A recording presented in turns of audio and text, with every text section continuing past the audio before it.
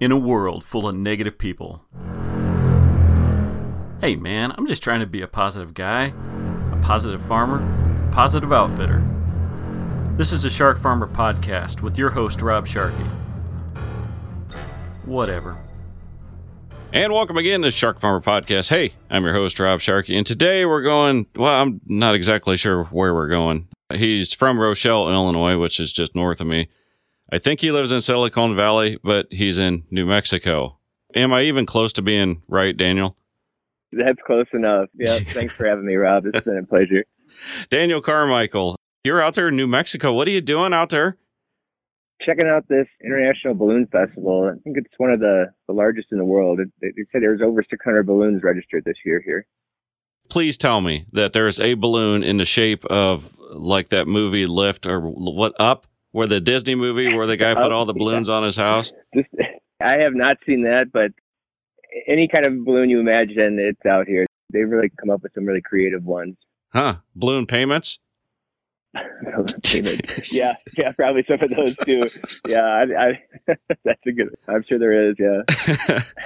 You're a friend with a good friend of mine, so he was kind of telling me about you. I appreciate you coming on the podcast and telling a little bit about your story, about your business and what you did, what your family did, and what you're doing now. It's really interesting. But for a lot of people that don't know, you get outside of Upper Illinois, you might not know like the whole Maplehurst. I don't know. What is the footprint of that company? We're in 5 counties there in north central Illinois. So we reach, as far south as Amboy, Lee Center, then we go up into Rockford, and then we go in DeKalb County as well. Then we've got locations in Kings and Davis Junction. So our footprint is about 5 counties there in north central Illinois.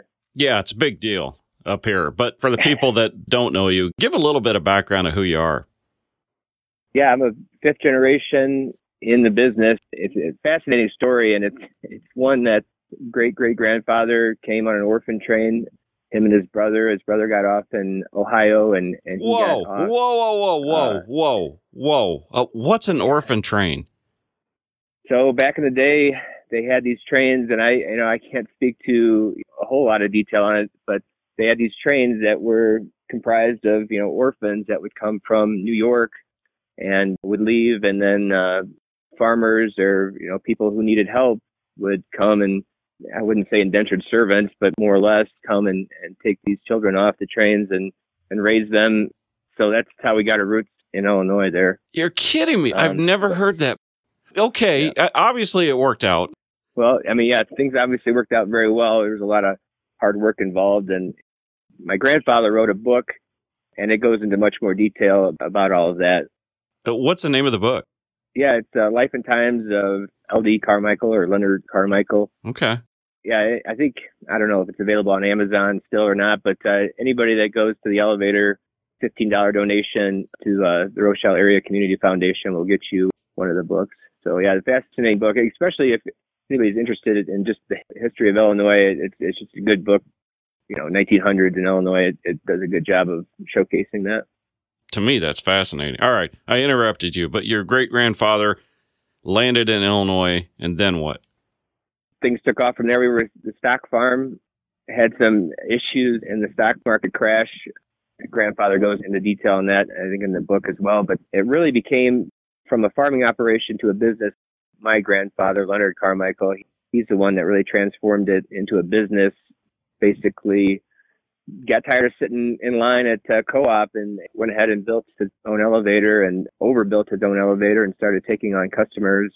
And then it kind of just snowballed from there. Okay, so as you growing up, were you helping out on the farm, or were you more helping out on the business side? I kind of started out as an entrepreneur at a very young age. I can remember using my 4-H skills, which were poster making skills at the time. I started selling hot chocolate in the fall to customers coming in, set up shop next to the scale. Terrible business idea because we had coffee that was free that was 5 feet away from where I was selling my hot chocolate. So bad business idea. Then the second little business I tried starting up was a car wash business. That lasted about a month. We had I can remember my dad coming up after dinner and talking with me about basically what I did was I created this really cool poster and gave different prices for car washes. My only customers were our employees.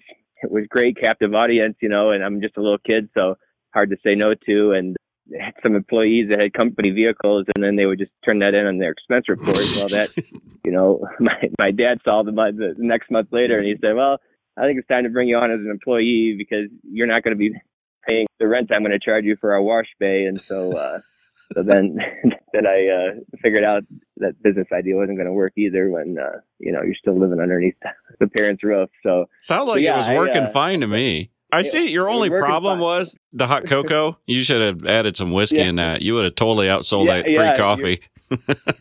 You're right. I should have. So started at a young age, always a business side, sweeping bins, just the tough jobs. Mowing lawn wasn't tough. I mowed a lot of lawn growing up. We got a lot of lawn to mow there. Sweeping bins, cleaning pits out, just the smelly, fun jobs. Okay. Was it a deal where you were the boss's son, still had to go in? Well, you had to do a bad job with the worst smelling substance on the face of the earth, the rotten soybeans. Yes, I would agree with that. That is by far the worst smelling, eye-burning substance there is. But yeah, I mean, that's certainly how it started out. And then when I was 12, my dad unfortunately passed away in his sleep. And I would say things changed there for the working environment. I probably rebelled a little bit. I wasn't the best employee. My mom, I love her to death. Shout out to all the single parents out there. She was raising 3 boys, and we're all 2 years apart. Hired a general manager out of Minnesota by the name of Jim Black. He took my dad's place. We had some interim managers, but he was ultimately the general manager to take his place. And he basically sat me down and, lack of better words, said, Daniel, you need to go get a job somewhere else. At the time, I certainly had some choice words for the guy.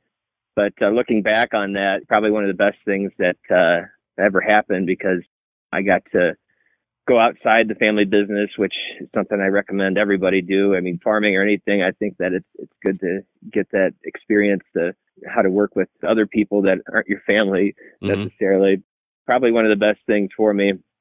At the time, I don't even think I had my license yet. My mom had to cart me back and forth. But I bust tables at Petro. You probably know where Petro is there at 39 and 88 there. Yeah, but I don't know if I ding for that, but it was an experience. It was certainly an experience.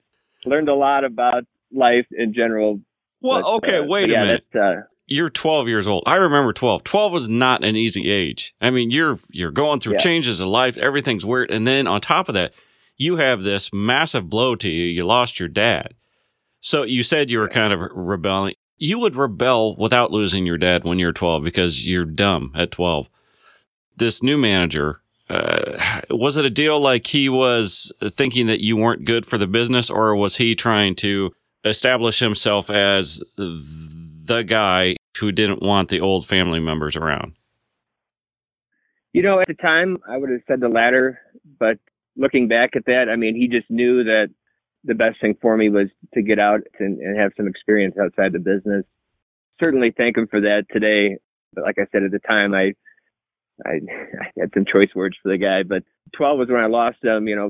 15, 16 is when I started working for somebody else.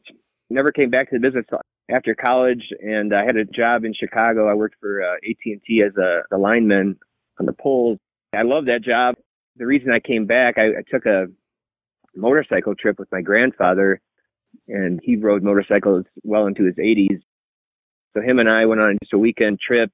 At the time, I'm a young 20-something, so I had a crotch rocket, which was perfect for Chicago long-distance road trips with my grandpa, and his Goldwing, not so much. Yeah, imagine. Still, it was a trip, and he would never go on the highways either. Everything was back roads for him. So it was a beautiful, scenic trip.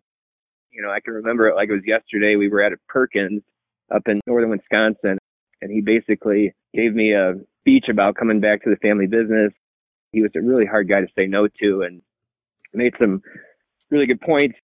Needless to say, I came back to work, put in my 2 weeks notice the next day, and that was in 2008. That's when I came back to Maplehurst. Yeah. All right, I'm trying to like kind of put myself in your position, right? Because for the people that don't know, Maplehurst is a well-run company. It does very well. So, you lost your dad at 12, 15. The new guy says, beat it. And then you end up, okay, it's a job, but it's not a very glorious job. I mean, you're working at a restaurant like that. There had to be some bitterness towards the family business. I would have bitterness towards a family business, but and I know you're traveling with an 80-year-old because you stop at frickin' Perkins, but you go to Perkins with your grandfather and he sits there and he tells you basically that you need to go back and be a part of the family business. I mean, am I anywhere close? Yeah, I wouldn't use the word need. I mean, he made good arguments. I mean, like you said, it was a very well-run business, doing very well at the job I had at the time, but still, when you think about legacy and all the heritage and all these other things that chance to be a part of, I'd say the word that he used was need, because he just made some good points about coming back. And so it was a choice I made, and I'm very glad I made that choice. But did Grandpa sell you on it? I mean, be honest. He sold me on it. Yeah. He was a great salesperson. Yeah. I think it's neat that you went back. Now, how did that go? I mean, was a deal like your family owns it? There's always a position there for you, or how did you get a job back at the family business? Yeah, no, that's a great question. Yeah, family business. There's always something available, but I wouldn't say they made a position for me. My background is all in technology and IT, and so that was definitely somewhere we were lacking. That's where I came in at. But, in a small family business, you wear a lot of hats. The first thing I did was get a CDL. Get a truck driver that calls in. Well, you're behind the wheel hauling grain to processor, the ethanol plant, or river, or wherever you're going. Yeah, multifaceted, which is something that I love. And to this day, I mean, I'm pretty sure I did everything in the company. At least I tried to, every single role. So we have a big egg retail part. So mixing chemicals, hauling loads out to the field, spraying, like everything. I tried to do as much as I can, as fast as I can, to really get the experience underneath my belt, when I came back. I don't know you. I mean, this is the first time that we've talked. I trust a person that is a good friend of yours, and he has told me that this is not like the boss's son that comes back and, just sits in a desk and whatever, that you put your time in at Maplehurst. You were very valuable to it. It was actually sweat equity, and also you did improvements to that company. So trying to get this understanding, I don't want people to think that I'm trying to dig at were you actually working, because I am told by someone that I trust that you did. Yeah, you wouldn't last long if you weren't. People, especially customers too, the respect wouldn't be there if you didn't do that. And I guess that's just my personality. It's my DNA. It's how I was raised. If there's a job to do it, or if somebody needs help, everybody pitches in. That's not always the case, though, because we've all seen farms, co-ops, businesses, everybody that, the kid comes back, the kid doesn't appreciate it. I just sitting here wondering, you are one of the ones that appreciated it and worked hard. I wonder if it goes back to that guy that told you to leave, the new manager. I mean, is that true? I do give him some credit, because it probably does. It certainly does. But it goes back. I mean, raised that way. I unfortunately didn't know my father that well, because he was always working. I mean, think of farmers and how hard they work. Well, when you're serving farmers, when your business is customer service to farmers, and you have to work that much harder. My mother, she grew up on a dairy farm, and as you interviewed multiple people from dairy farms, it's all it is work. It seems like. Started at an early age, but certainly, I certainly give some credit to him. Oh yeah, working with farmers is the worst. You can be honest. I know it. Hey, are you going to pick today, Rob? No, not at all. 1 hour later, I'm calling begging for a truck. Yeah, you got it. Yeah, and it could be a Sunday afternoon. Yeah, it doesn't matter. So, and I think the reason why we are so successful, is that we get that. Once you get in these big corporate companies, they don't get that.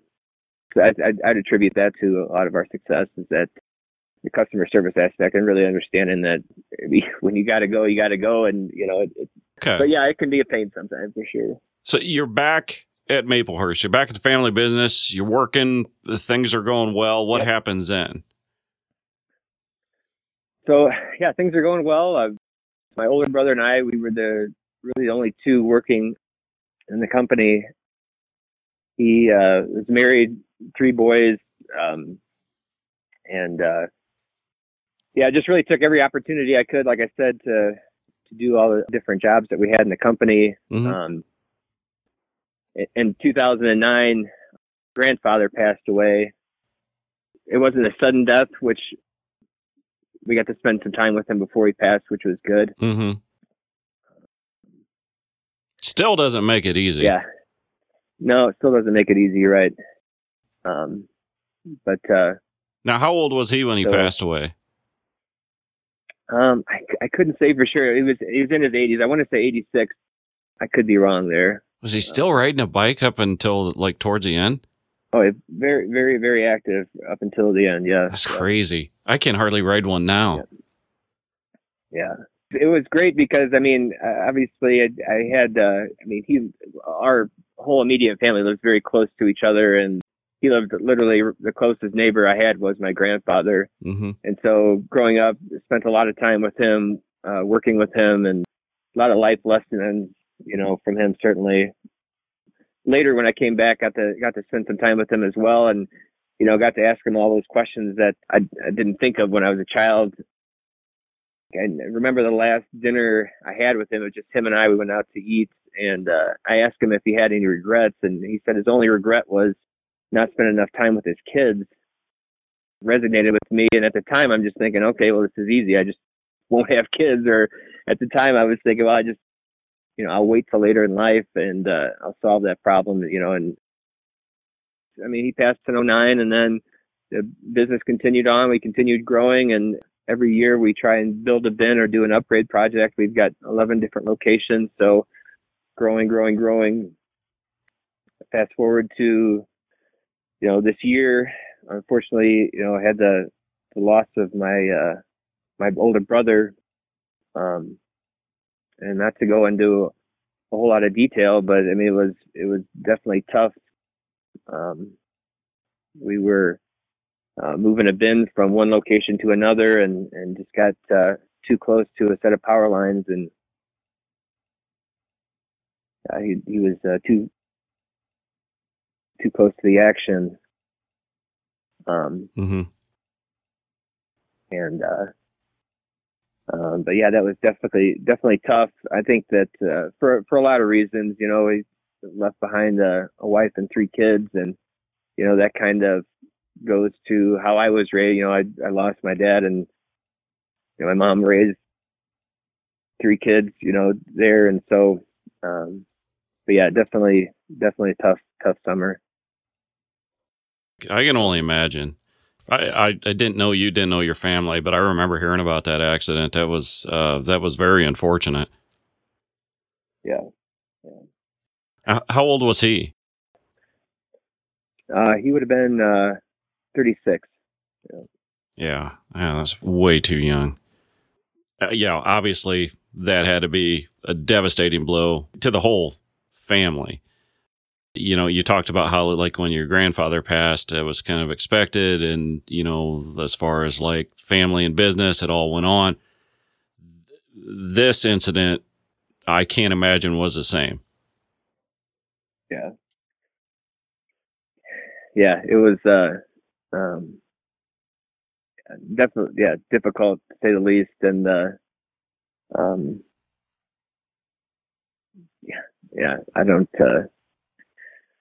I don't know what else to say. It's tough still to this day. Yeah. All right. So after the passing of your brother, you just go back to work. How does that go? Yeah. I mean, work still had to be done. So, I mean, back to work. It's certainly what he would have wanted to. So everybody, just back to work, and started looking at things differently. I think that the one thing that I've realized at a young age, how fragile life is, and how short it is, and work hard but play hard, to experience life and get out of my comfort zone. Soon after that, I made the decision then to take this job out here in California. It was not an easy decision by any means. At the same time, I wanted to get out and do something different and challenge myself in a different way. I won't say that was the entire reason, but it definitely had a lot to do with it. I got to imagine you lost your brother at your business. I guess I would probably start looking at things differently. You think the wanting to challenge yourself or maybe moving away from some of those old memories was more of the reasons that you decided to go a different path in your career? Yeah, that, coupled with coming upon this incredible opportunity to be part of something really big and be part of something where it doesn't matter how hard you work, you still had people that would look at you and say, he only has what he has because of that family business. And oh yeah, I kind of wanted to get away or out from underneath that shadow too. And that played a role in it as well, for sure. I totally understand that. I think I would probably be the same. As you see people go back to family businesses and work their tail off, but there's always that attitude, and it's generally stemmed by jealousy. It is what it is. You're a smart guy. You're more on the tech side. So what opportunity did you find out in Silicon Valley? So the startup's called Bear Flag Robotics, and basically what we're doing is we're making self-driving technology for tractors, and it's not specific to any one OEM or we're not just on John Deere, or we kind of span across different platforms. Mm-hmm. I just think that's the next step and where we're going in agriculture. There's all these technologies out there, but this is the one that I really am passionate about, and I think that there's really something there. It's a very, very early on, only 8 employees right now at this point. Definitely got a big foothold and got a lot of things figured out.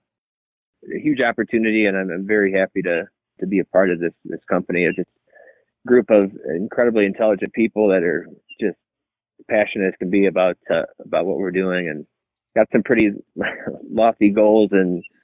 But yeah, working hard to make something happen here.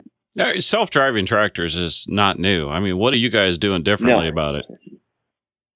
No, that's a good point. Definitely not new, but we're trying to make it so that the perception and the tech is there, that it's going to be better than what you could be, the driver could be in the cab. And we don't want to take the driver out of the cab either. If you wanted to be in your tractor, you could still be in your tractor. You could either be, driving or watching it. You see a lot of different companies that are, just trying to go completely autonomous with no cab or anything like that. But we're not trying to do that. We're still keeping the farmer, the producer in the loop. It's just the tech is going to be there.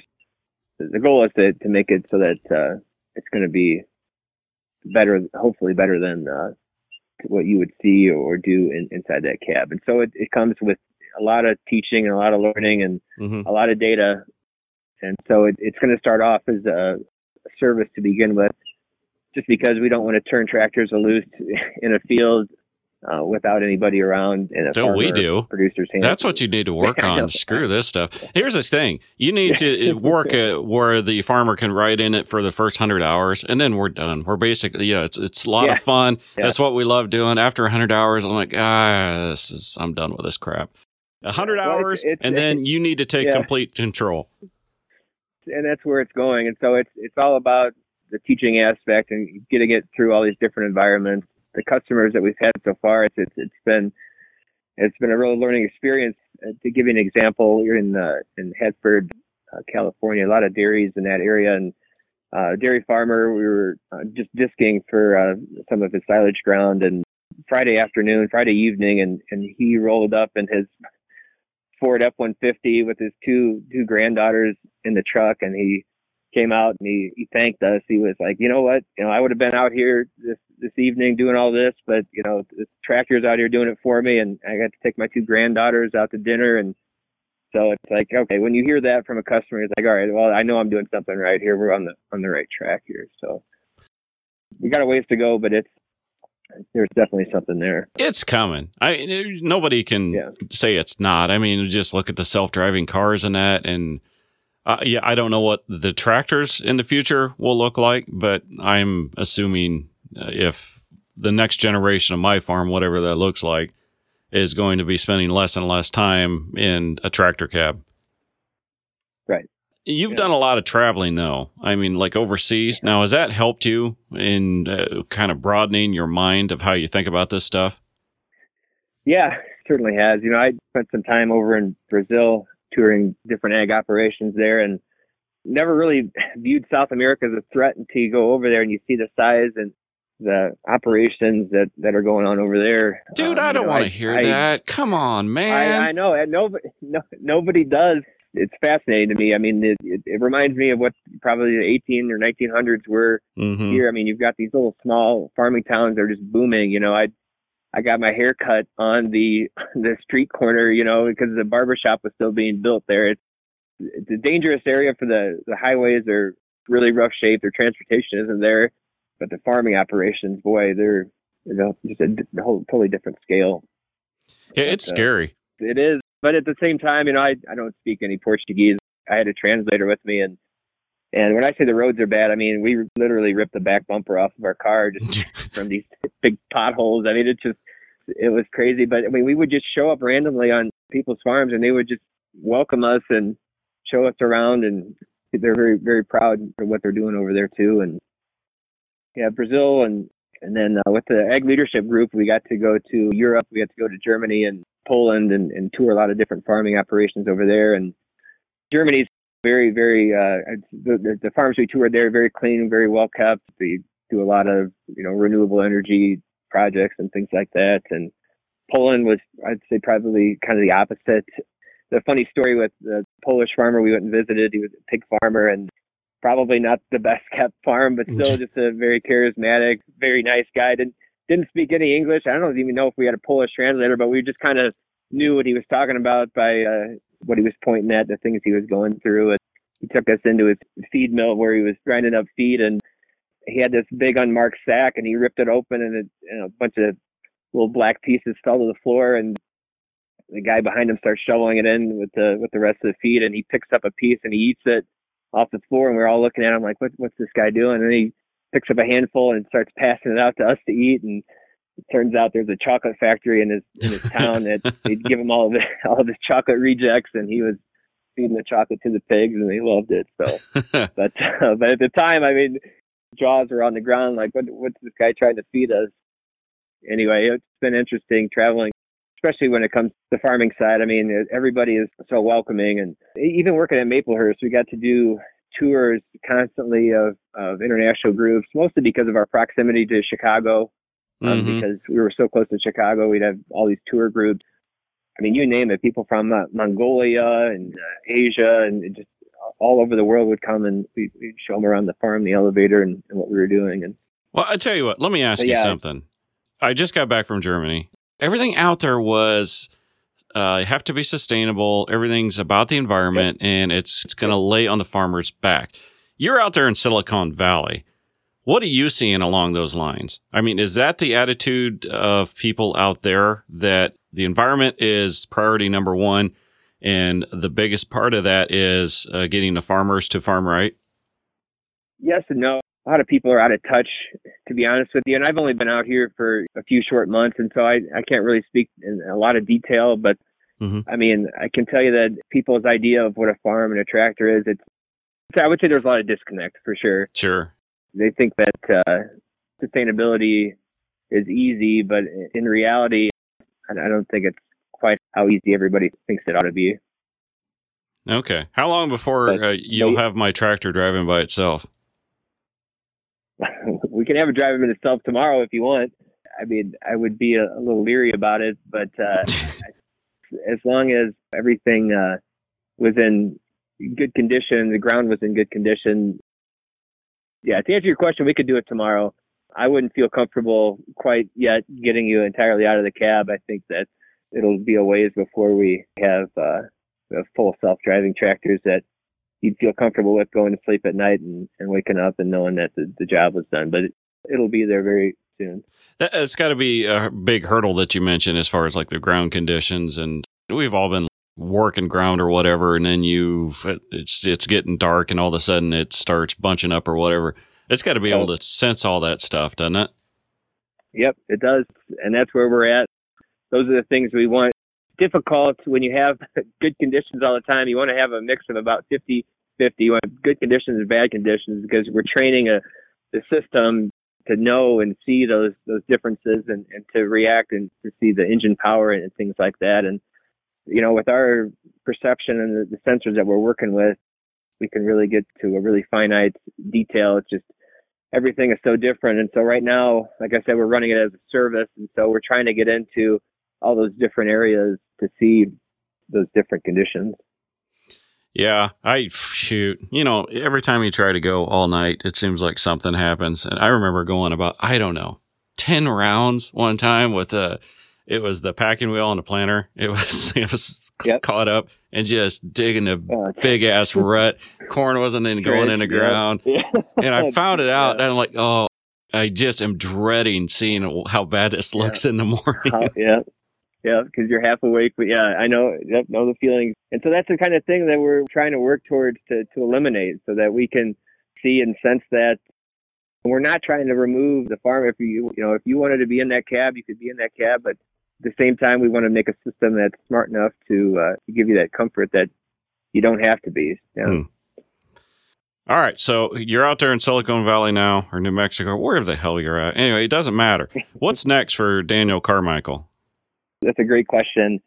I have these fabulous weekends now that I have total control of. I work hard during the week, but I'm able to get out. I would say, as I get into my 30s, I'm ready to surrender some of that freedom and decision making now, settle down. And I certainly, I'm putting my heart and soul into the startup and to make sure that, we make a product and we help farmers and producers. And that's something that I'm incredibly passionate about. But those two things, it's certainly going to be settling down and focusing on startup right now. That's what's next for me. Will it ever be back at Maplehurst? I would like to think so someday. Mm-hmm. I mean, I don't see myself calling California home. Certainly the day will come. It probably won't be anytime soon. It's going to take a lot out here with the company. But yeah, I would like to see the day when I come back. Yeah, for sure. All right, I'm going to end with this question, okay? You're out there in Silicon Valley. Even though it's an ag company, it's not, right? So you've gotten outside of agriculture. Grew up on the farm. I've been farming on my own for 20 years, 19. I've had 3 good years. 3 years where I look at it, I'm like, these are the margins that I really should be making. Comfortable living, all this stuff. At some point, I think every farmer looks at it and goes, I don't know if it's worth all of this struggle. I don't know if all this risk is worth the thin margins that we're dealing with. You've stepped outside of ag now. What's your view on that? Farming is something you have to have a passion for starters, but at the same time, you have to come at it with a business mind. What I see, the people that are truly successful in farming, and I'm fortunate to see a lot of different farmers and producers. The people, to me, that really have it figured out are the ones that know things that they know, and they know the things they don't know. They know the things that they're passionate about, and they know the things that they're not passionate about, whether that be marketing or merchandising. And so they turn that over to Maplehurst or somebody that knows that side of the business. They don't try and do it all themselves. To answer your question, I think that to be profitable and to really make it in farming, I think those are the things you have to know about your operation, about yourself. You have to know, the things that you want to do and the things you're passionate about and the things that you're good at and the things that you're not, and then to outsource those things to the right people. Okay. I still don't know. It does, but I tell you what, it's like the down economy in agriculture right now.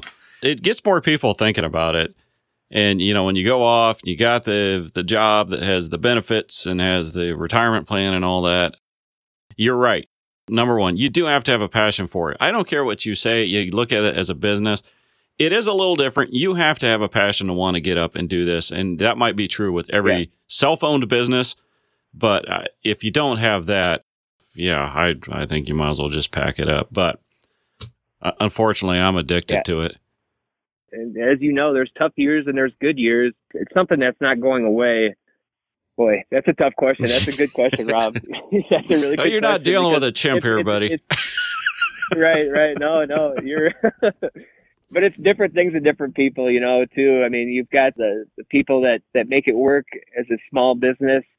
I think of like the Whiskey Acres and what the people in DeKalb are doing. I mean, okay, there's a good run farming operation, but they're also doing this value added proposition to their business. And I think farmers and people that can do that, add an incredible amount of value to their business.